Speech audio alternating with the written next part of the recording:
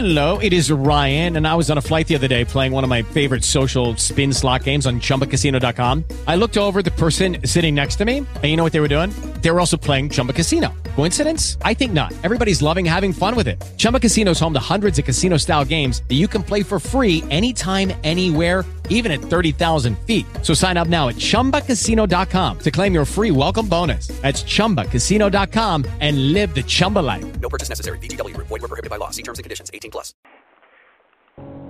It's time to share your story. Welcome to Revealing Conversations with Petra Nicoll. Heart-led discussions that reveal, release, and unveil. You will leave this hour lighter, brighter, and inspired. And now, here's Petra Nicoll. Welcome and happy Tuesday. You have reached Petra. I am so happy that you're here with us today, a revealing conversation. It's a gorgeous day in Lake Oswego. The sun is out, and we are having a wonderful day. Today is election day, and my interviewer is on the other side. Can you mute yourself for a minute, Gavin, before I introduce you? Because I'm hearing a bunch of background sounds. Okay. Here. So if you can mute it, and I am so excited to have this wonderful opportunity today to interview someone very, very special. We had a book signing in Roseburg, Oregon. That was on Sunday, and the turnout was amazing. So thank you, everyone that came to the book signing at While Away Bookstore in Roseburg on Harvard Street. That was extraordinary. And after that, we had a party at our house in Roseburg. We had friends I haven't seen in 20 years playing live music, a pianist by the name of Frye, and he played what is called a double flute, which was quite hypnotic and wonderful. So I remembered again why I love live music so much and why I love doing parties that involve live music with people singing along. It really lifts the spirit, and it's very, very special to have people with that talent in the room. And I wished often that I had carried on my piano practice. I bought a piano and started practicing and gave up, and I don't know how many of you out there listeners, maybe you are in the same boat, or maybe you actually practiced and followed through and became a great musician. But for me, I wish I had not given it up, and I might pick it up again. So how is that for an incentive? Today, I get to interview a new acquaintance, a new friend by the name of Gavin Frye. He moved here to Oregon from Los Angeles, and we met at a gathering just last summer. And Gavin is a licensed psychotherapist and has been a mentor for 35 years and works primarily via the Internet with people from all around the world. He specializes in powerfully assisting clients in navigating their healing and awakening process with a soul-centered approach to counseling. He's also designed and facilitates an 11-month transformational workshop series that is entitled Soul-Centered Living. Gavin's work has often been characterized as a process of assisting others in coming home to themselves. He brings a wealth of training and rich life experience to his work, along with his signature vulnerability, joy, compassion, and dedication to be living at the frontier edge of his own personal journey. So, Mr. Gavin Frye, are you on the other line? Hello. I am, Petra. I'm right here with you. Hi. So Hi. good to have you on the show today. We actually spent the whole weekend together, so here you are. Yeah. And we get to talk about your life. So yes. I'm so happy you're here. So tell us a little bit about one of the things that I heard you talk about is your challenges, your own life challenges. Some of them have been quite painful and lessons that prepared you to support others in their own healing and awakening process. So can you share a little bit about your life with us? Sure. My particular beginnings, I was the youngest of three, and my older sister, when I was about 10, she began being a heroin addict for 17 years. My older brother at that time, while I was 10, he was 15, he started a life of crime, and he just really went all the way. He became a gang leader, white supremacist gangs in the prisons, and he killed a lot of people. So my teenage years, while all of that was just falling apart and my parents were decimated, were really the darkest of my life. And little did I know, though, that it actually would catapult me towards psychology, spirituality, and really coming out from underneath what was a very, suffering time. So since that time, I was fortunate to find my gift. I just love being invited deeply into people's inner selves, their consciousness. Every person is extraordinarily unique, and it's been really helpful to touch into the heart where compassion for the suffering I went through was really needed by me. And I also touched into a great deal of wisdom, and I'm very fortunate to be able to help other people do the same. Well, Gavin, I cannot even imagine what that must have been like for you as a little boy or as a young, teenager to have siblings, on heroin and have a sibling that's a white supremacist leader doing all kinds of crazy things in the world. So, how did you actually, when was the first time you were interested in psychology and decided that was the route you were going to go?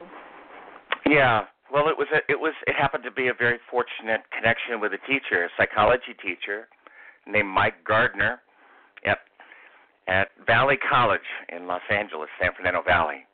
And he was just lit up with his own aliveness, and he transmitted. It's like he woke that in me.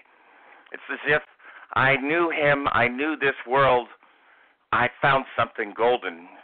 And that was when I was 21. I just turned 60. For 40 years, it's just been my passion. How do humans work? Yes, we're divine, but we're also remarkably human. How do we learn how to live our lives and hold our own hands? How do we forgive, and how do we let go of suffering? How do we find our joy? I mean, there's just an array. It's like we're huge trees that have, the roots way, way down inside, and then we've got strength, and we've got branches that go up. But most of us haven't really learned what's really going on in the world and with us. So the other thing that really helped me was that when I was 26, I began to understand there was such thing as a spiritual dimension, or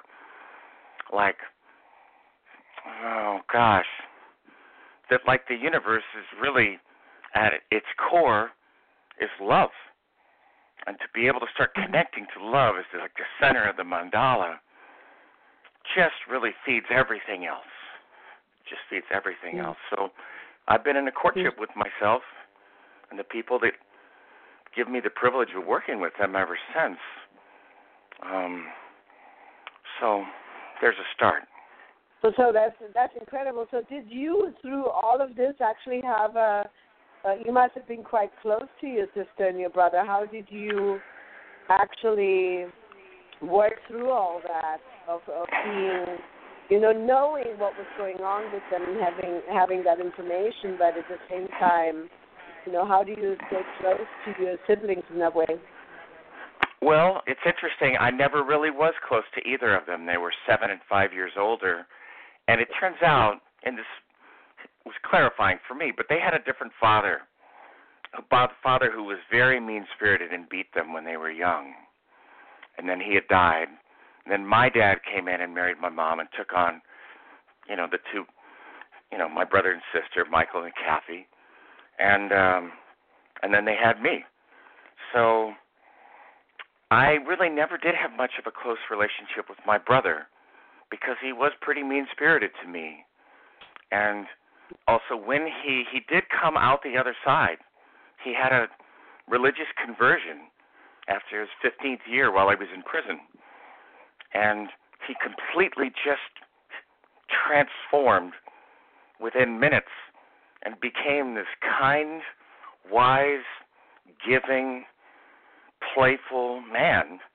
They let him out of prison early, and he worked in a church with youth for a while, a long while, but he had an automobile accident and died. My sister did come out of the heroin. She and I are not really close, but she lives here in Salem. We've seen each other a couple times. But they really chose more of a fundamentalist religious path, which is very hard to dance with. And that's okay. I've made peace that I'm not supposed to be close with my siblings just because they're my siblings. I can relate to that because I left Germany when I was only 17 years old and moved to England and then lived in India and Paris and then came to the United States, and I often asked that question, why am I not, with the family, or the family can't really understand why I chose that path, but it was my path. Yeah. So it was your path that you had to choose, and so it was. It must have been quite mind-blowing for you to observe your brother as coming from such destruction to then changing into this very loving, giving person. Yeah, and as things unfolded, what was amazing is he went to this church where he was an elder in the church, and he worked with teenagers. He still had all of his tattoos, but you can imagine if you were in that church and you were 15, and here's a guy who's got this story, and he's telling you, and he's not kidding around. This isn't theory. It's just like, this is where I went, and this is where I then came back. And when he died in an automobile accident, there were easily 400 people at his funeral, and 100 were teens. I've never seen teens in so much grief. It was just like a life force in their life just vanished.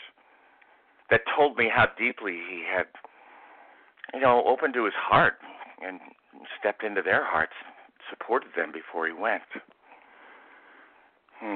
Well, that is quite a story. Somebody should make a movie about that. Such an inspiring story. I love stories like this. Yeah. What's funny is that when I started college, I'd go to psychology classes. The reason I liked psychology classes is because they were mostly women, and they wanted you to talk about your feelings. And I was willing to do that. But I would remember talking and telling them my story about my brother and my sister and our family, and their jaws would drop.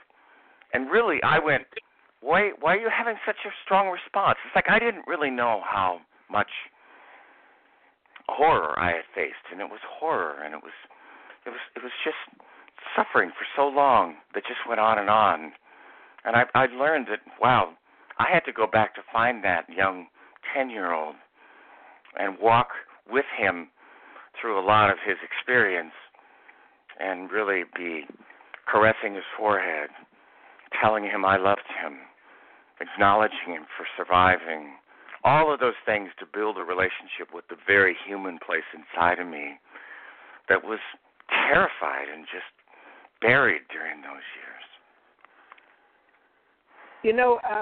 What I love about that, Gavin, about the story, I teach emotional energy therapy.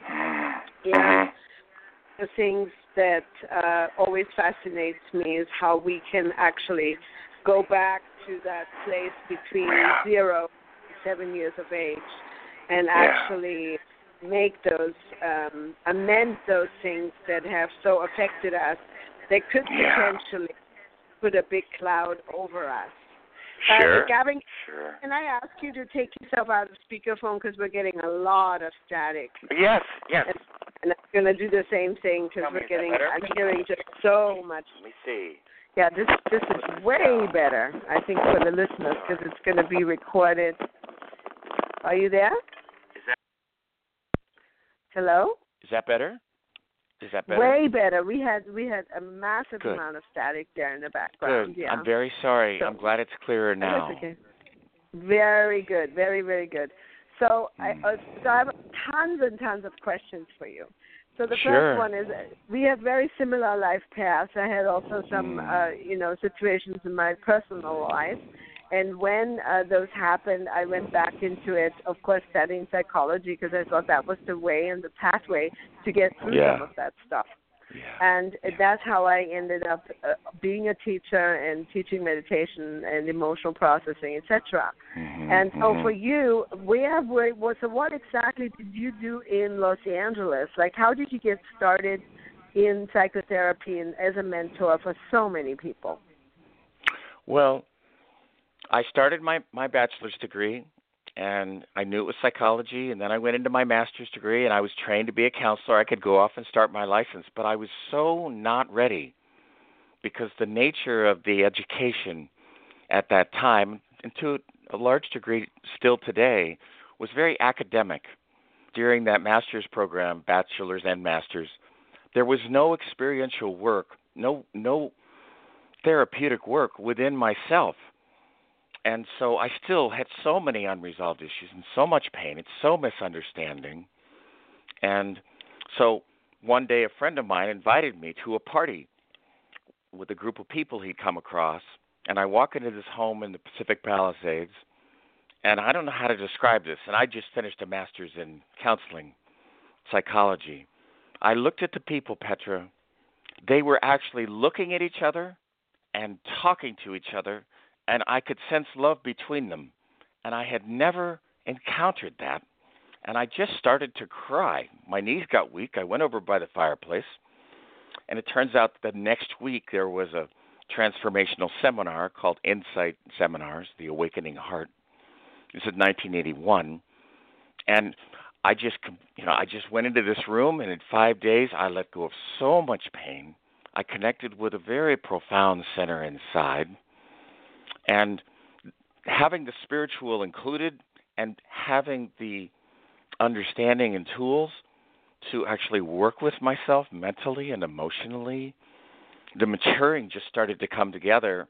And then I was hired by the University of Santa Monica. At the time, they offered master's degrees programs in spiritual psychology, where there was also very deep transformational work done while you were gaining your master's.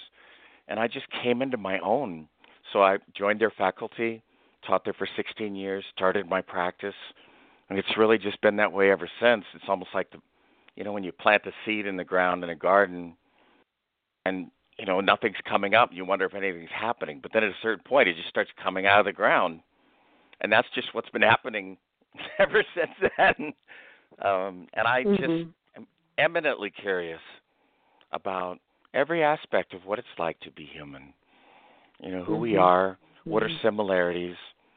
And it seems to me, thankfully, if it was just like, well, there's good and bad or light and dark, that doesn't really help me. But when I discovered that our truest nature, our core nature, is the soul, and it's love, and that can be built upon, that's solid ground. And I'll continue building that until the day that I die.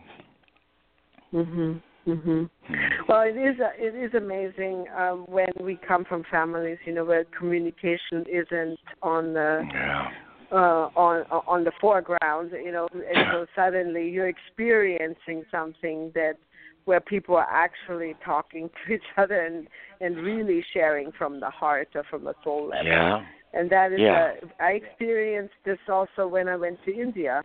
I remember being very close to my family, my aunts, my uncles, my cousins, but I still noticed in myself as a young child even that they were talking in words that weren't really connecting to each other. There wasn't really a love language within the family that existed. Yeah. So the love language was in the German style or Bavarian style. It was more about external things, and I wanted to find my own love language, and I couldn't find the love language that I needed to fill my heart and my soul within the family structure. So I had to step out of that and find it by counseling my friends, even at 11 or 12 years of age. Yeah. You know, I was always doing therapy and always counseling people around me, even in kindergarten, you know. So that's like, I hear you. Instinctively, it just happened, and it was wonderful. Yeah, and so it was in India, actually, and then later on when I started studying, when I began to study psychology, or in London, I took a lot of psychology classes there, that I learned to have different communication styles and able to really speak a love language that could resonate within myself. So this is, I know exactly that feeling that you're talking about when you stood by the fireplace and your knees became wobbly, because you had that final, like you finally arrived home. You finally arrived at the center of where you needed to be. So that's very, very cool. Mm-hmm. Yeah, I'll have clients come to see me, and let's say it's a man, and he and his wife are having a problem, and he says, I never tried counseling, so he comes in. It happens so often. And they know that I do soul-centered, but he said, I know my wife's really into this stuff, but I don't, I'm not spiritual. I said, okay. But then I would ask him a couple questions. I said, I'd love to hear from you if you know, what's some of the deepest experiences you've had in this life? And he'd go, well, I remember when my daughter was born, and she came out of my wife, and I experienced a level of bliss and oneness. I profoundly moved, crying, but not because I was sad. It was just such an expanded sense of self. And then he might say, and then there was a time when I was on the East Coast in the fall, and the leaves were dropping, and there was this one walk where it seemed to me it lasted 100 years, and I just knew I was at home in the universe. I said, but I don't know how to get back there. And I said, well, that's what we're talking about. It's not a word level. It's not spiritual or anything. It's just called depth of connection with self. And most haven't even had a chance to even, one, know it's there, two, be around people who might invite them towards it, and three, have the experience. But it's like lighting a fire. It's just like lighting a fire. So. Coming back, what I also noticed over the years is that coming together with in gatherings and music and being out in nature, I think that there's much to be said for being in nature and spending more time in the outdoors that can bring back that feeling. Now, I know that you have shared with me that you're an avid canoeist or that you spend a lot of time in the water, even when it's raining and cold. Yes, even when it's raining and cold. Well, I moved from the desert in Los Angeles up to the Northwest. I've always wanted to live up here, but I've been here for 10 months in Portland. I really had no idea how dramatically my body and my consciousness responds to the landscape that I'm in because of the green and the water. And, I got a canoe. It's a small solo canoe, and I just go up one of these alpine lakes near us and just spend the whole morning on the water.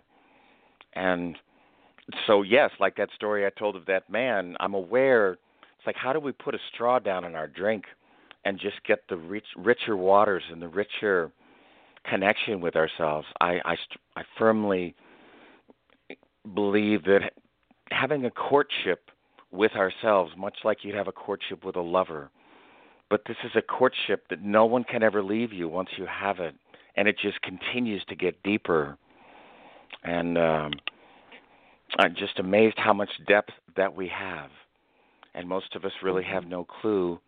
Usually something happens that's very painful that makes us relook or reach out or check in. And then something can begin to open up. And I'm just grateful to be somebody who offers a workshop where that can take place or a one-on-one. It's a privilege to be welcomed into someone's inner hero's journey. Mm-hmm. I love that, an inner hero's journey. That should be a title of a book, Gavin. Now you have to tell us a little bit about this new workshop that you have planned. Yeah, well, I taught it. I designed it in 2006, and it was called Sacred Passages. And the reason I use that term, it came to me, is that I see that all of us are going through sacred passages, potent times in our lives. A breakup of a relationship, maybe someone dies, maybe there's a new relationship, maybe there's a career transition. So I designed an 11-month program, which I now call Soul-Centered Living, where it's experiential, it's held in the beauty of nature. I integrate poetry, small group, very intimate, dance, ceramic pottery, and we're together, and we're really like in an incubator. Remember the incubators they used to have when you were a little kid that would hold the eggs that would turn into chicks? I mean, that's what I offer, and it was, a Saturday and a Sunday, and then one Sunday a month for the next 10 months. Because in my experience, people can open up very wide and have powerful realizations. But the trick is to integrate those into your life so that you don't just then go back to the way things were and, in a way, have that depth of experience be a memory. So doing work and support over time, I found is the best orientation, whether it's counseling or the master's degree program where I taught or in my Soul-Centered Living series. Beautiful. So when is your next course starting? Well, good question. I'm just getting settled here. I've got this wonderful home in Northeast Portland. I'm building friendships with wonderful people like you and Jerry. I envision having a home where I can actually do this work out of my home. It would just be incredible. But I haven't done it. I haven't taught that program for about 5 years. My family has gone through some extraordinary challenges. But I'm meeting with someone this week to talk about beginning, let's say, an every other weeknight Soul-Centered Living series that would be experiential, would include poetry, include movement and visualization, and very brave, open-hearted sharing about what we're discovering. Very exciting. So how can people find out about that, Gavin? Do you have a website? Do you want to share the website? I'm interviewing Gavin Frye, counselor and mentor. And can you give us the details of the website, please? Sure, of course. It's my name. I made it very easy. So GAVIN FRYE, Frye like the boots. So GavinFrye.com, where you can see what I look like. You can read how I approach the work that I do. There's a brochure there for a program. I'm not ready to do the 11 months, but I think it will be soon. But anything that I'll be doing would be available through the website, and there's a wonderful blog on it as well. I'm very, very much into nature and the healing power of nature, and also of poetry laced with wisdom. So my blog has quotes, stories from me, beautiful nature pictures, and poetry. And if you ever need deep nourishment, you or your listeners, going to the blog can be profoundly comforting. That's fantastic. So what do you think of living in Portland so far? I am so astonished. I just love the city. I love the city. It's got all these different boroughs. It's green. It's wet. I mean, there's seasons. I've now experienced the spring, and I've experienced the fall. And I love the rain. I get depressed if it doesn't rain. I find myself really wishing I had moved here 40 years ago. The other thing I find that's really quite remarkable is people aren't as pretentious here. They're not as involved with just themselves. They're very friendly, genuinely friendly. There's a lot of creativity here. Even the way the city is run, the way the government is run, the transportation, it's really a highly functioning city versus Los Angeles, which is, I never wanted to have anybody come visit me in Los Angeles from out of town. What would I do? Get on the freeway for an hour and a half to go to Universal Studios or something?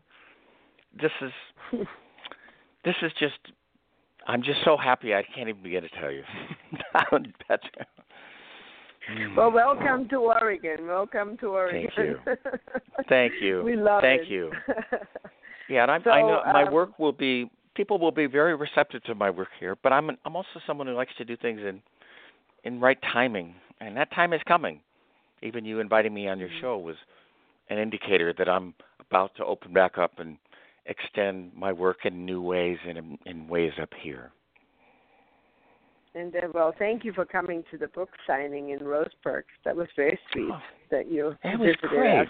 So, Yeah. That was really fun. It was really fun. Yeah. And, you know, I have a great video of you singing your heart out. You do realize that's going to be on the internet. I didn't know somebody took a video.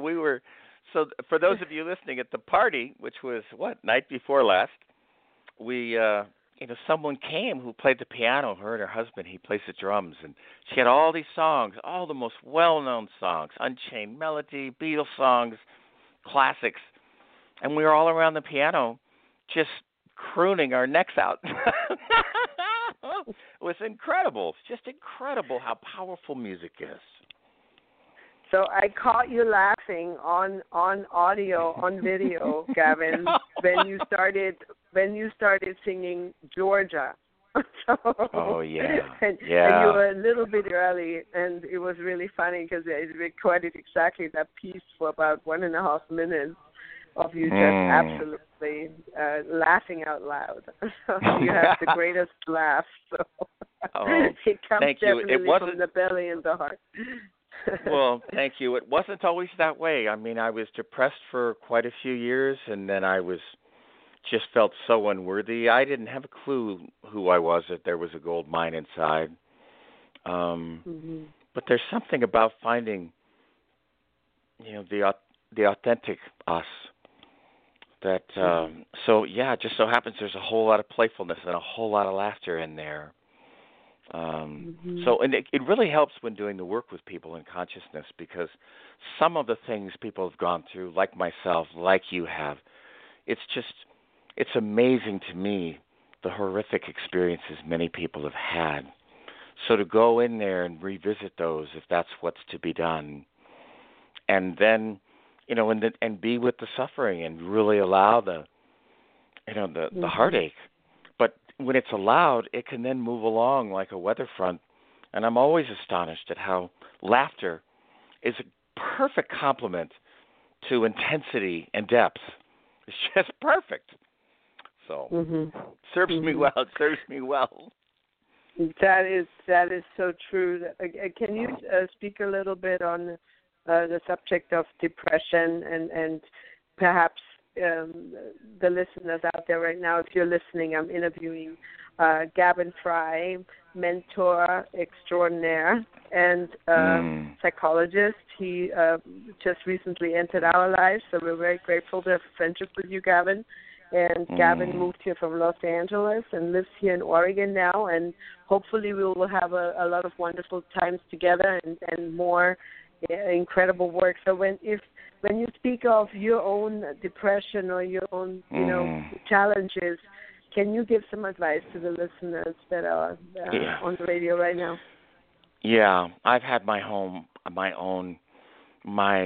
two sons have pretty difficult challenges that include depression. It's one of the deepest levels of suffering that I've encountered, because it's as if we're disconnected from the rhythm and from the flow of life. And not only are we disconnected, so we're like a ghost watching ourselves. We don't know why. We typically have been told things often about, we've been shamed or we're not okay. And so we have all these inaccurate stories about ourselves that they're not really supportive. They're not really true. And typically when we're depressed, I know what I did, I would isolate myself So then it would be further, it would just continue cycling away. But I have a remarkable relationship with depression, really with any experience being human. But depression, there's a book by, what's his name, Thomas More, called Care of the Soul. And it's about cultivating a relationship with soul presence and soul energies. And he has a chapter title, Petra, that says, The Gifts of Depression. And so depression is a very common experience in life. It's one of the cycles. It's like when the winter, the leaves fall off and it looks like they're dead, but they're just really getting ready for the spring. And to allow depression, so when I work with someone, what I had to do with myself and I work with someone would come in and say, I've been depressed for 3 years and I just want to get away from it. And I said, well, I don't know if I'll actually be able to help you, because my direction will be to assist you going back into it and going into it deeply, because you're depressed for a very good reason. There's some place inside of you that's under extreme duress. It has needs. You may not know what they are, but this is a time when having outer support, loving, compassion, and actually beginning to do things on your own behalf when you don't even feel like it. Like when we move and we're in dynamic action, it's very hard to be depressed. But typically I find depression is related, might be a first layer of how we experience ourselves, but underneath it often can be tremendous grief, can be rage. Giving permission for whatever's present to just continue to come forward, have it safety to express itself so that there can be an understanding. In a way, self-discovery is a natural process.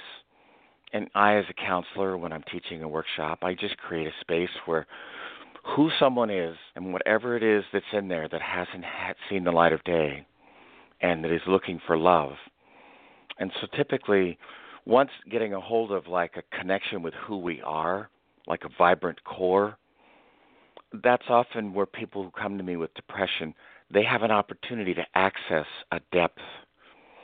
And if they do, the depression really moves right along. It's really almost like a symptom in some ways of being disconnected from self. And what's so interesting right now to me is that you mentioned Thomas More, Care of the Soul, because of all the books that I've had in my library, this is the number one book. No kidding, you love it too. I used to share with people in my bookshop. I used to own a bookstore, and this was a book I told everybody to get in the days when I was in Roseburg. And what I love about Care of the Soul is this. Coming from Germany, it's quite a different culture where people typically are not putting on airs or putting on a facade. If someone's feeling bad in a checkout line at the grocery store and they don't feel like smiling, I tell you what, you will not get a smile. But when I came to the United States, I was really amazed how everyone, I would go somewhere and everybody was always happy. Happy. But I could feel that it was sort of an overlay or a facade of something, and something deeper was going on. And so for me, it was very challenging at first coming to this country where I transitioning from Germany, where everybody wears their mood on their sleeve in the moment. So whatever they're feeling, that is what you get in the moment.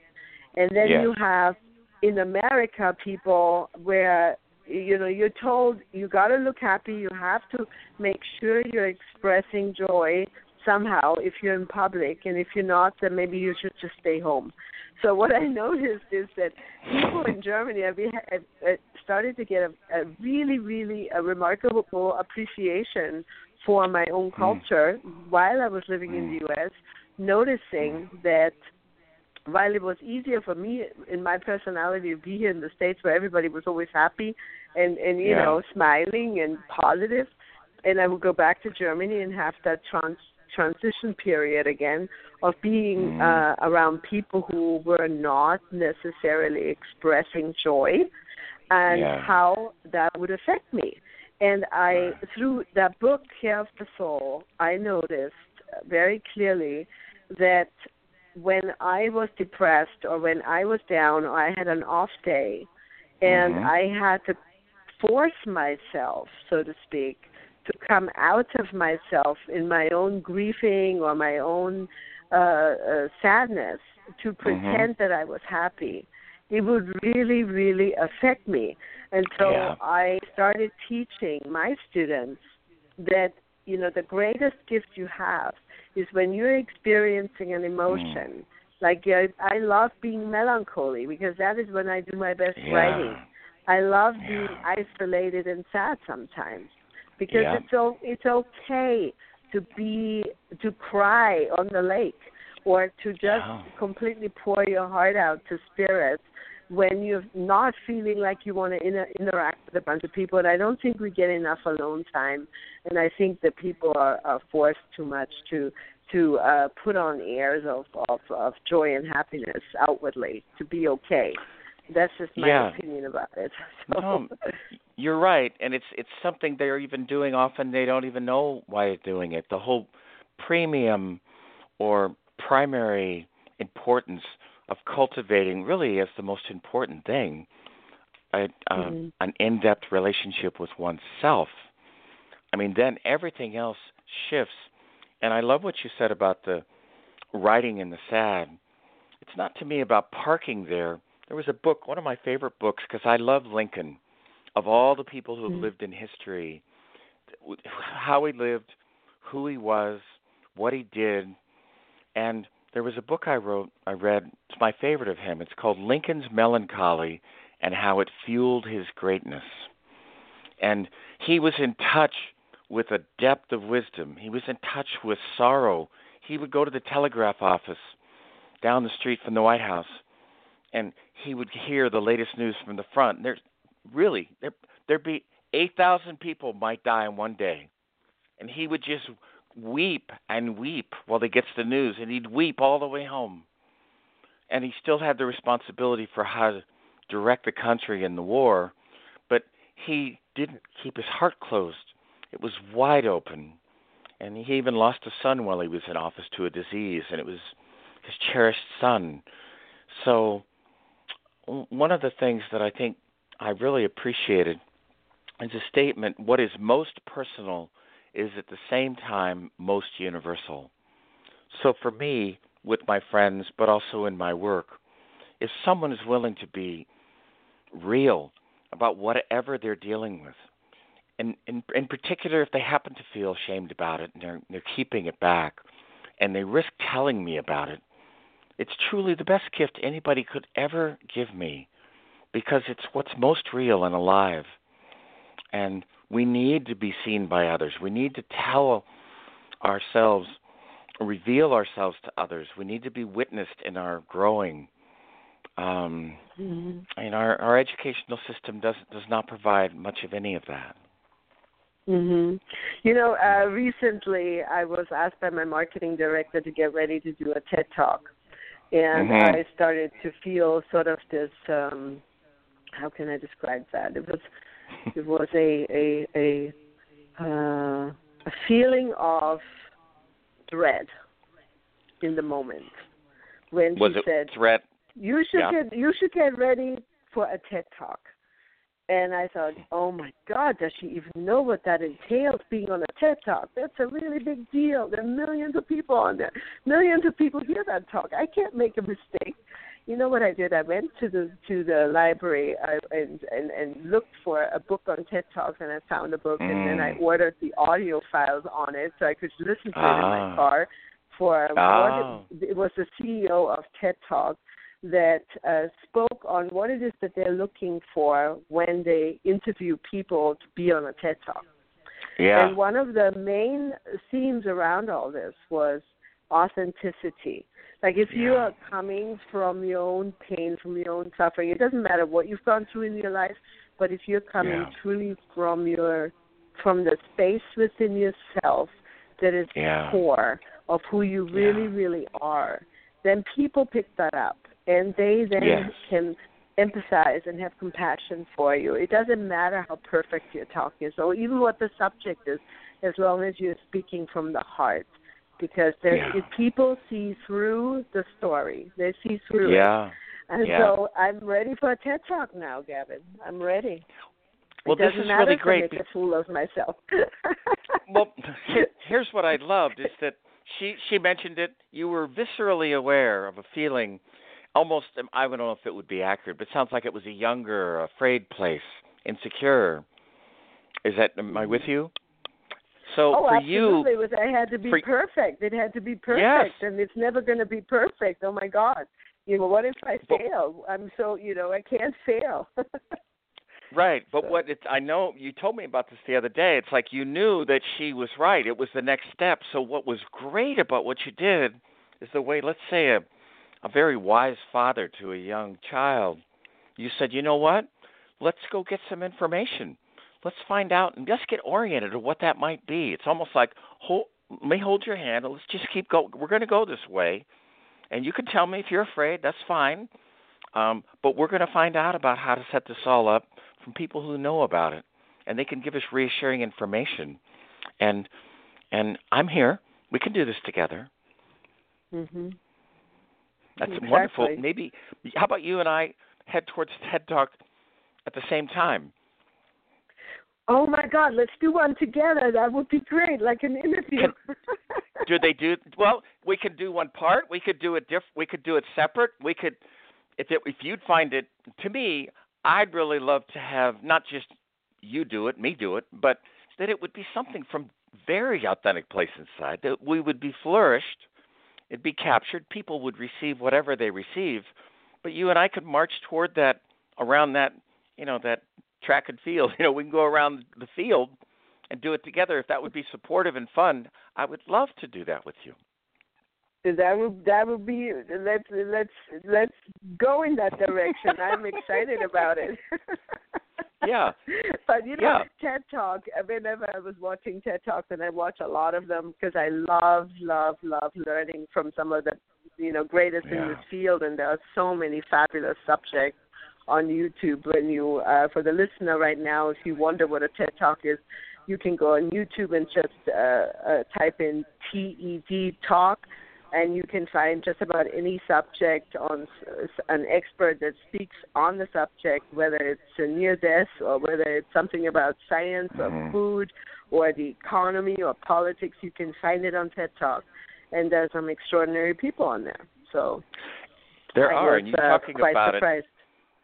Yeah, you're talking about it, and we're talking about authenticity and about life journey. I'm sure you read the book Eat, Love, Pray by Elizabeth Gilbert. Yes? Well, actually, my editor of my book compares my book to that book. So, yes, I've read that book probably 50 times so far. Yeah. Well, and there's an example. It's not a TED Talk, but she's so revealing about her own process and her own frailties and what she's learning. And, of course, she's just participating wholeheartedly. And I saw she did a TED Talk. And here's what she was talking about. She was saying she was struggling with, she was so, millions and millions of copy, a film. It was just like the apex of her life outwardly. And then she was struggling because she figured, I'll never be able to do that again. So what do I do with my life now? And she was really struggling. And the talk is about authenticity. And the talk is about really, it's not about me trying to get something else like that to happen. It's just to keep opening wide to what's the next season of experience. What's that? And it could be inward, it could be outward. It's like, what's the next one? And the crucial ingredients that allow us to support ourselves in just being present with the depth of whatever is unfolding for us and engaging with it and being willing to talk about it. Mm-hmm. And for you, the listeners out there, again, I'm interviewing Gavin Frye, who lives in Portland now, but is originally from Los Angeles. We're talking about his work and his incredible counseling and mentoring that he's been doing for 35 to 40 years. And thank God he's here with us in Portland, and we have him to share time together.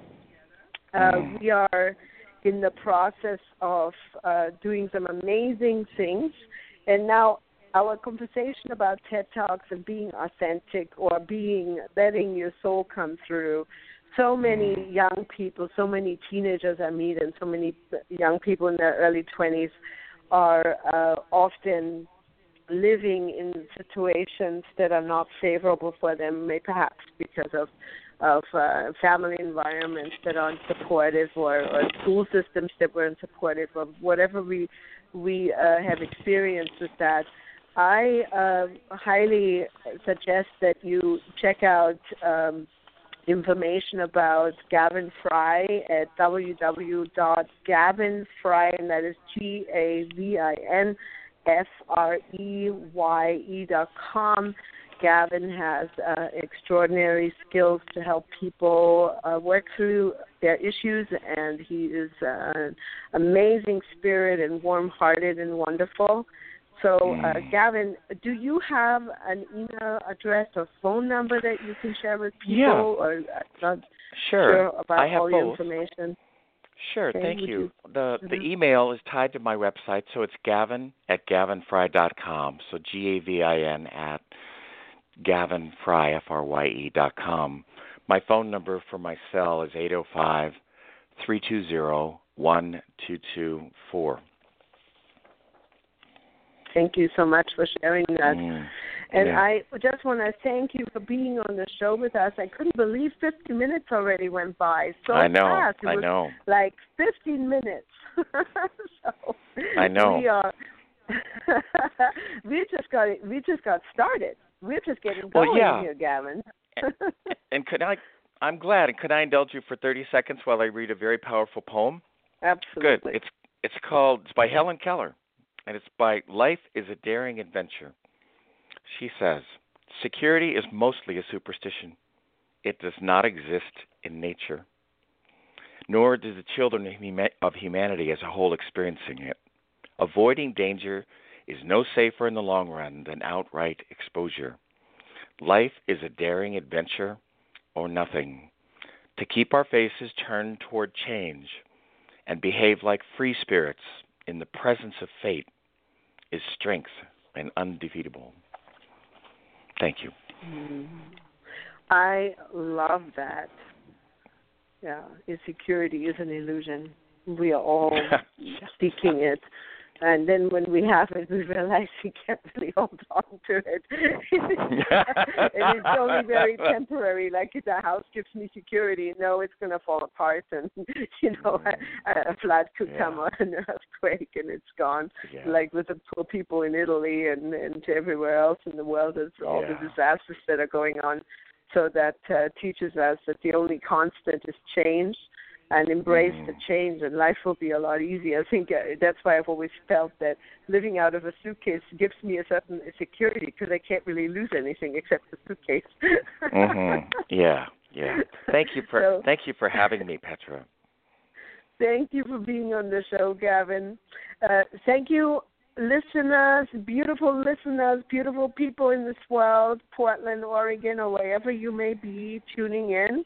I just want to speak a little bit about the 7 Insights Quantum Transformation Workshop. We have a delay in the show. If you go on my Facebook page at facebook.com/Transformational Story Coach, you can see the posting for that. There will be a recorded call tomorrow. If you sign in, you can be part of the 9-week series. Tomorrow's subject will be the second insight called paradigms. We will discuss what paradigms are. If you're not familiar with that word, a paradigm is, for example, something that you grow up with, a storyline that comes from your ancestors and your family. Paradigms are like frames around us that tell us socially how to behave or how to be in this world. And once in a while, we need a paradigm shift in order to come out.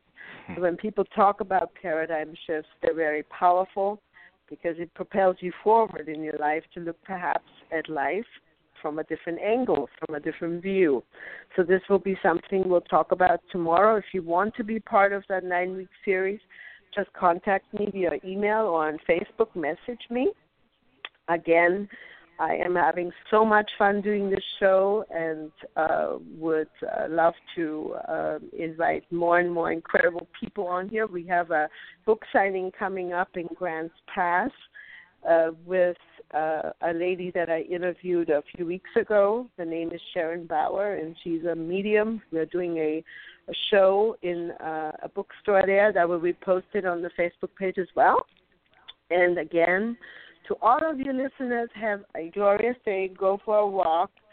Smell the wonderful nature, spirits, and the beautiful Oregon weather today. At least here in Lake Oswego, it is absolutely sunny, not a cloud in the sky. Enjoy yourself and catch some sun rays. Arrivederci. Ciao.